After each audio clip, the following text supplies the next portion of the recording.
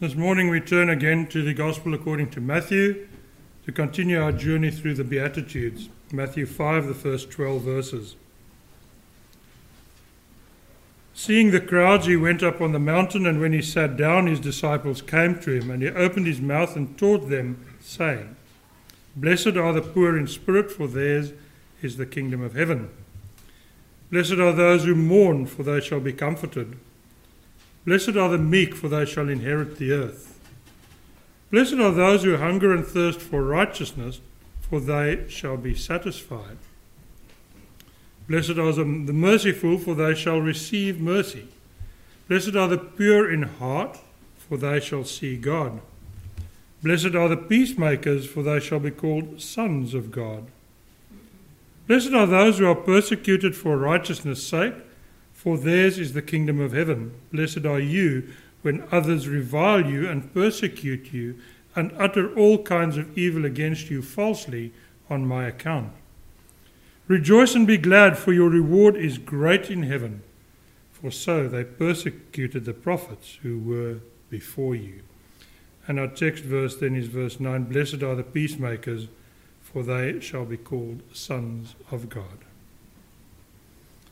About 2,600 years ago, the prophet Jeremiah wrote, They have healed the wound of my people lightly, saying, Peace, peace, where there is no peace.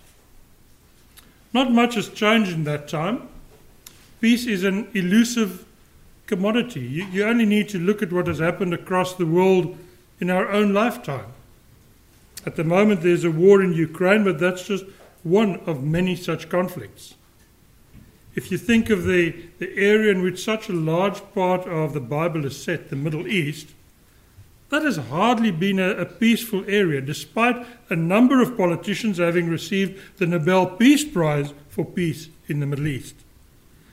Those peacemakers haven't really achieved much. Peace, peace, they cried out, but yet there is no peace. Now perhaps you're wondering what this has to do with today's text. Brothers and sisters, the Lord Jesus says, Blessed are the peacemakers. Now, he's not calling on us to go to the Middle East or Ukraine or any of the countries in Africa where there's war and try to broker peace between warring parties. Yes, some may be called to do that. But the call of Jesus is broader than that. He calls you and me to be peacemakers. Let's look then this morning at three aspects of this being peacemakers. What does it mean to be a peacemaker? What are the characteristics of a peacemaker? And is there any reward in being a peacemaker? Let's look first at what it means to be a peacemaker. Now please note that Jesus doesn't say blessed are the pacemakers. Now certainly those with a heart problem would say that a pacemaker is indeed a blessing. But that's not what Jesus is talking about. So what is a peacemaker? What is it that Jesus is talking about? If we look at Paul's letters to the Romans and the Ephesians, we can start off by saying that a peacemaker seeks, through the Holy Spirit, to live in peace with others and proclaim the gospel of peace so that others may have joy and peace. From the prophet Isaiah and the letter to the Philippians, we know also that this can only happen if the person who seeks to live in this way experiences not only the peace of God, but also peace with God, and this can only happen in one way, through the Prince of Peace. And if we put all of this together and forgive the long sentence, if we put all of this together, we can say that a peacemaker is someone who experiences the peace of God because he is at peace with the God of peace, through the Prince of Peace, and therefore seeks through the Spirit of peace to live in peace with all others, and who proclaims the gospel of peace so that others may have joy and peace. Now there's a lot of peace in there, isn't there? But we're going to try and unpack that a little bit this morning. We've been looking at the Beatitudes for some time now. We've seen how they define or describe the character of a Christian and how they also build on top of each other, how they build on each other. We've seen that the foundational characteristic is the recognition that you do not have anything to recommend yourself to God. You have nothing to commend yourself to God. And this ongoing awareness of your spiritual poverty leads to a deep sorrow over your sin and also an attitude of gentleness and meekness in dealing with others. It also leads to a hunger and a thirst for righteousness, for that to prevail in your life, but also in the life of others.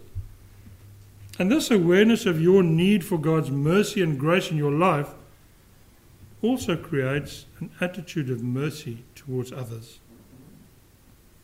And as you are drawn closer to God through the sanctifying work of the Holy Spirit, your heart is transformed, it is purified.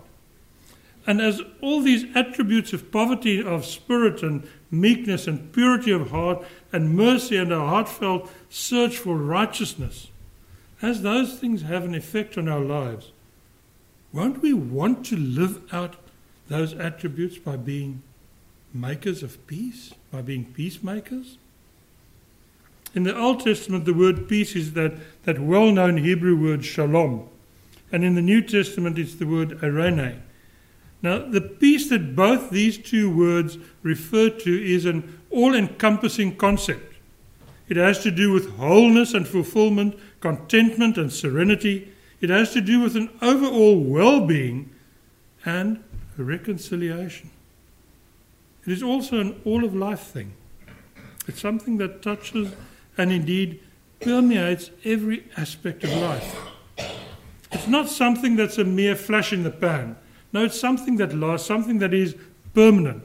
That's what shalom and eirene, that's what peace means. It's something that's permanent. It's also not only an absence of violence or strife or difficulty in your life, but it's a positive factor. It's something that is a force for change. And related to this force for change, we find the second part of the word peacemaker, maker. That maker indicates action. It's something that is doing, and it's a word of action. And it's also a vibrant word. It's a word that's filled with this idea of get up and go and make something, go and do something. So this isn't just about going with the flow, as it were. It isn't about keeping quiet to keep the peace. It isn't about walking away from a conflict or from a conversation.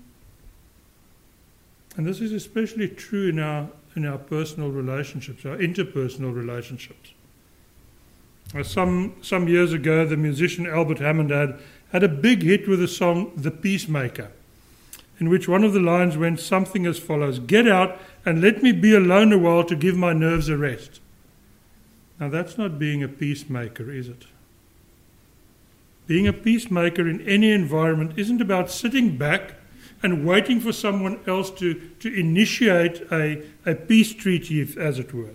It's very much about actively seeking and working for peace in your relationships with others and in the relationship between others.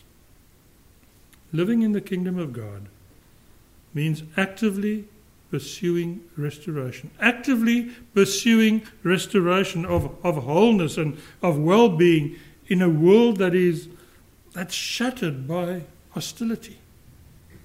Friends, the greatest example, the supreme example of actively pursuing peace is how our gracious and our merciful God sent his only Son to become our peace. Our relationship with God was shattered by the fall. When sin came into the world, the peace that existed between man and God was broken. And it would have remained that way if our Maker, our mighty God, was willing to tolerate such a broken relationship. Instead, this God from whose love we cannot hide not only initiated the peace process, but he sent the ultimate and the complete peacemaker. He sent the Prince of Peace to become our peace. As Paul told the Colossians, the Lord, through Christ, reconciled all things to himself, whether on earth or in the heavens, in so doing achieving peace through the blood of Jesus on the cross. Brother and sister in Jesus, our peace with God has been assured by Christ, who is himself our peace. Your peace with God was made possible by the atoning sacrifice of Jesus. But if that wasn't enough, the Apostle John says that Jesus himself said, "Peace I leave with you, my peace I give to you." He has given his peace to us. He has placed it in the hearts of those who have accepted him as their Redeemer.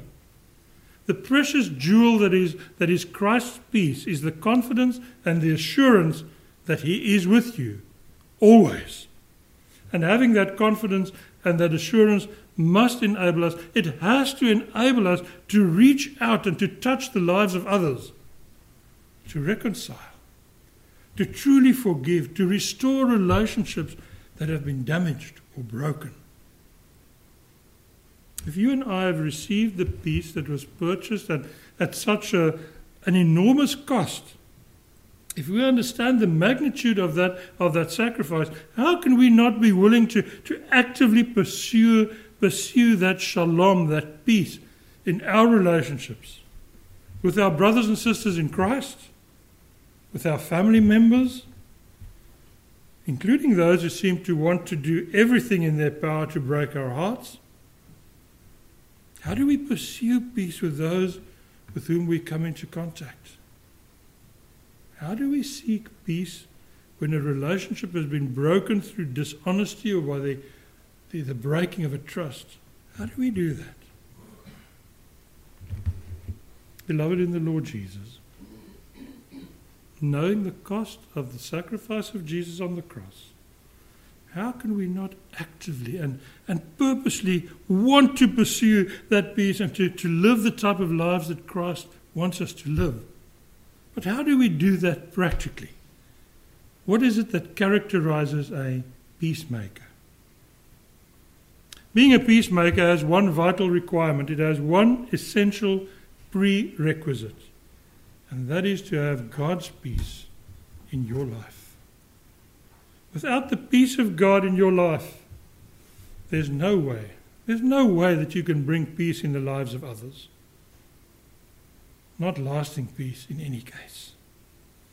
One writer puts it this way: the peacemaker's personality must be permeated with the shalom of God. And that makes sense, doesn't it? The peacemaker must model the character of the Prince of Peace in her or in his own life. We can only transmit to others that which we possess ourselves. There's no way that you can mediate peace if your life is characterized by strife, by anger, by an ill-tempered nature, or by a need to be the center of attention. The Apostle James reminds his fellow believers that those who make peace sow what? A harvest of righteousness in peace. That harvest of righteousness only comes where there's a lack of jealousy and a lack of selfish ambition. Following earthly wisdom doesn't lead to peace. If we wish to strive for peace, if we want to be peacemakers, we have to seek the wisdom from on high, the wisdom that is, as James puts it, pure, peaceable, gentle, open to reason, full of mercy and good fruits, impartial and sincere. Or to put it a different way, to be a peacemaker, your life must present a picture or paint a picture of all the Beatitudes that we've been looking at over the past few months. In a sense, you must have gone through this Beatitude flow. The person who seeks to be a peacemaker has to first come to God acknowledging his or her spiritual poverty, their spiritual bankruptcy, their spiritual deadness. And that has to flow onto a remorse, which in turn leads to an attitude of gentleness, a hungering for and a thirst for righteousness. Receiving God's mercy has to produce a merciful nature. And God's sanctifying work through the Holy Spirit in our hearts transforms our hearts. It purifies our hearts. And friends, those with pure hearts are the only ones who can bring reconciliation, true reconciliation, into others' lives. Think about it. If you don't take your sin seriously, can you really bring peace into someone's life?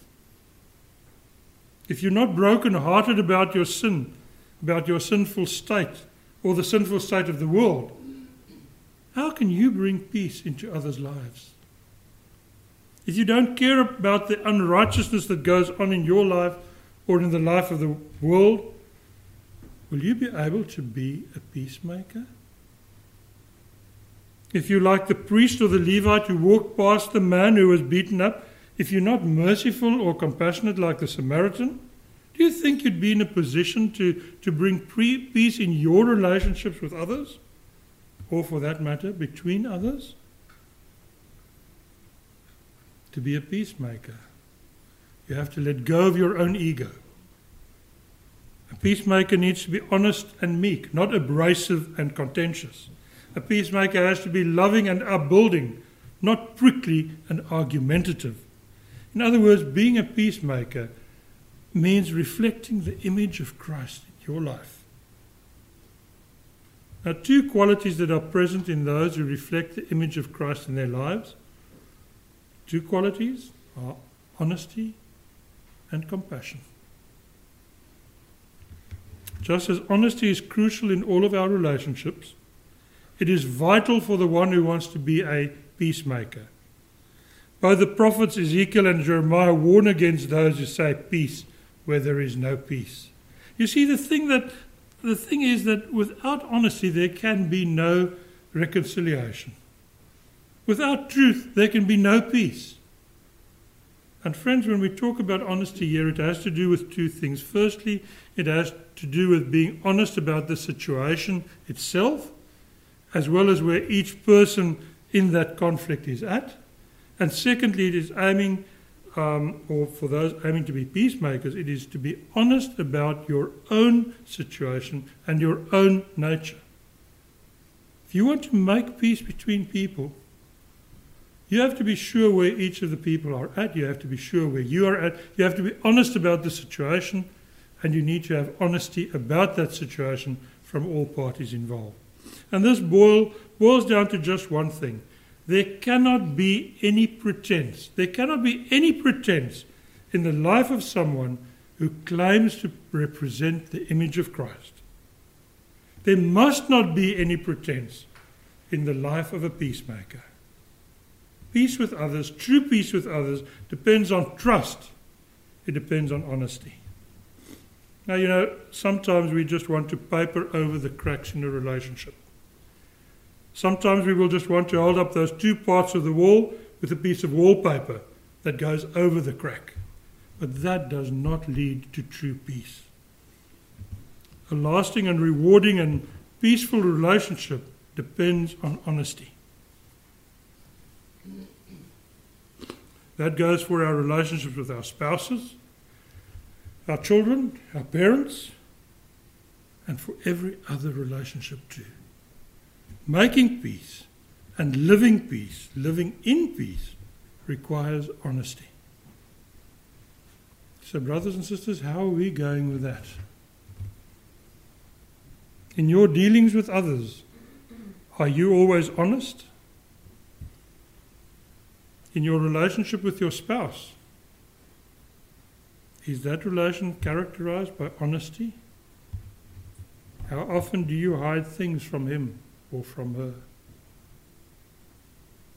In our relationship with our families, our friends, our colleagues, do we actively pursue peace? Do we reflect the character of Jesus in the way that we do our work, in our relationship with our boss, in our relationship with our colleagues? Do we reflect the character of Jesus? That's the first quality, is honesty. The second quality of a peacemaker is compassion. And I'll start there by saying honesty doesn't mean we need to be harsh. Honesty can and must be accompanied by gentleness and by compassion. Think for a moment how that ultimate peacemaker, Jesus Christ our Lord, how he handled the problem of the woman caught in adultery. He listened to the evidence, yet he was compassionate. He did tell her that she'd sinned, but he dismissed her with a compassionate command to go and sin no more. He didn't cast that stone, did he? Our gracious Lord Jesus wrapped up that cold steel of truth with a velvet layer of compassion. And so often in our relationships, so often in our relationships, we can be cold, harsh, and even merciless.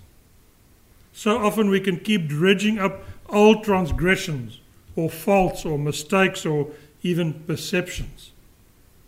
When we get angry, or when we're confronted with our own sin, we open up that vault of old transgressions and we find something there and we chuck it out there.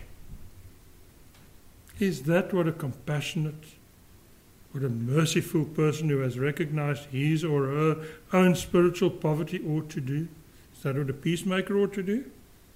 Is that how people who mourn over their own sin are supposed to act? Is that what someone who is meek and gentle, someone who pursues righteousness, ought to do? Is that what we are, who are called to be peacemakers? Is that what we are called to do as people who want to reconcile with others? No. No, and 1,000 times no. In the letter to the Romans, Paul urges all believers to pursue what makes for peace and for mutual building up. Pursue what makes for peace and mutual building up. As peacemakers, you and I must, in all circumstances, act with honesty. But that honesty always has to be wrapped up with gentleness and compassion and grace so that we can build each other up, not put each other down. Now, perhaps you're thinking that this peacemaking business seems like awfully hard work. Because we are sinful beings, it's certainly not an easy task being humble and meek and honest, graceful, loving, compassionate, merciful, forgiving. That's not an easy task. But that's what we're called to be. That's what we're called to do. And you know, despite even your best efforts, you may get kicked back. You may get knocked back when trying to restore relationships. So what use then is there to being a peacemaker? Is there any reward? Is there any benefit to it? To answer this, let's think of why we were placed here. What are we to pursue? You know, some chase after political power. They pursue political power like a certain ex-prime minister of ours. Some desire fortune or fame, like countless movie stars. And many achieve their dreams of power and fame and fortune. But the thing that we all ought to pursue is to glorify God and to enjoy Him forever. By actively pursuing peace, activating or cultivating the love of peace and seeking to bring peace, all of that undoubtedly glorifies God. And that is a reward in itself. It's truly a Christ-like thing to pursue peace. For through it we model the character of Christ as we are led by the Holy Spirit. And while all believers are children of God, peacemakers portray the character of God. That's why they're called sons of God. That's where the meaning of this blessing in this verse lies. In biblical times, being called, or the title sons of God or sons of the Most High, refers to character. We see that in Luke 6, for instance. This blessing of being sons of God emphasizes character rather than status. It's about portraying the character of God. Now, in the here and now, peacemakers enjoy the reward of restoration of broken relationships. Their reward is knowing that they're doing what God wants them to do and being what He wants them to be. They're blessed because they reflect the character of God in their lives. But as with the other Beatitudes that we've looked at, there's also a future reward here. the blessing of being peacemakers will only be fully realized when Christ returns. On that great day of the Lord, God the Father will explicitly acknowledge them as his covenant people. What a magnificent blessing that is. A magnificent blessing that awaits those who reflect God's character in their lives. Brothers and sisters in Christ, you and I are called to be peacemakers.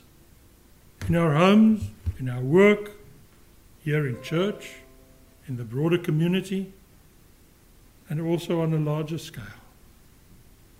Are you such a peacemaker? Are your relationships with others pictures of honesty and gentleness? Or are they characterized by dishonesty, harshness, or prickliness? Are those relationships tender? Or are they touchy at best? Do they build up the other person, or they tend to break the other person down? Are they characterized by forgiveness and grace, or by the dredging up of old hurts or old offences? And most importantly, through your acts as well as your character, are you spreading the greatest peacemaking message of all time? The message of Christ. Or are you keeping that to yourself? Blessed are the peacemakers, says Jesus, for they shall be called sons of God. Let's pray.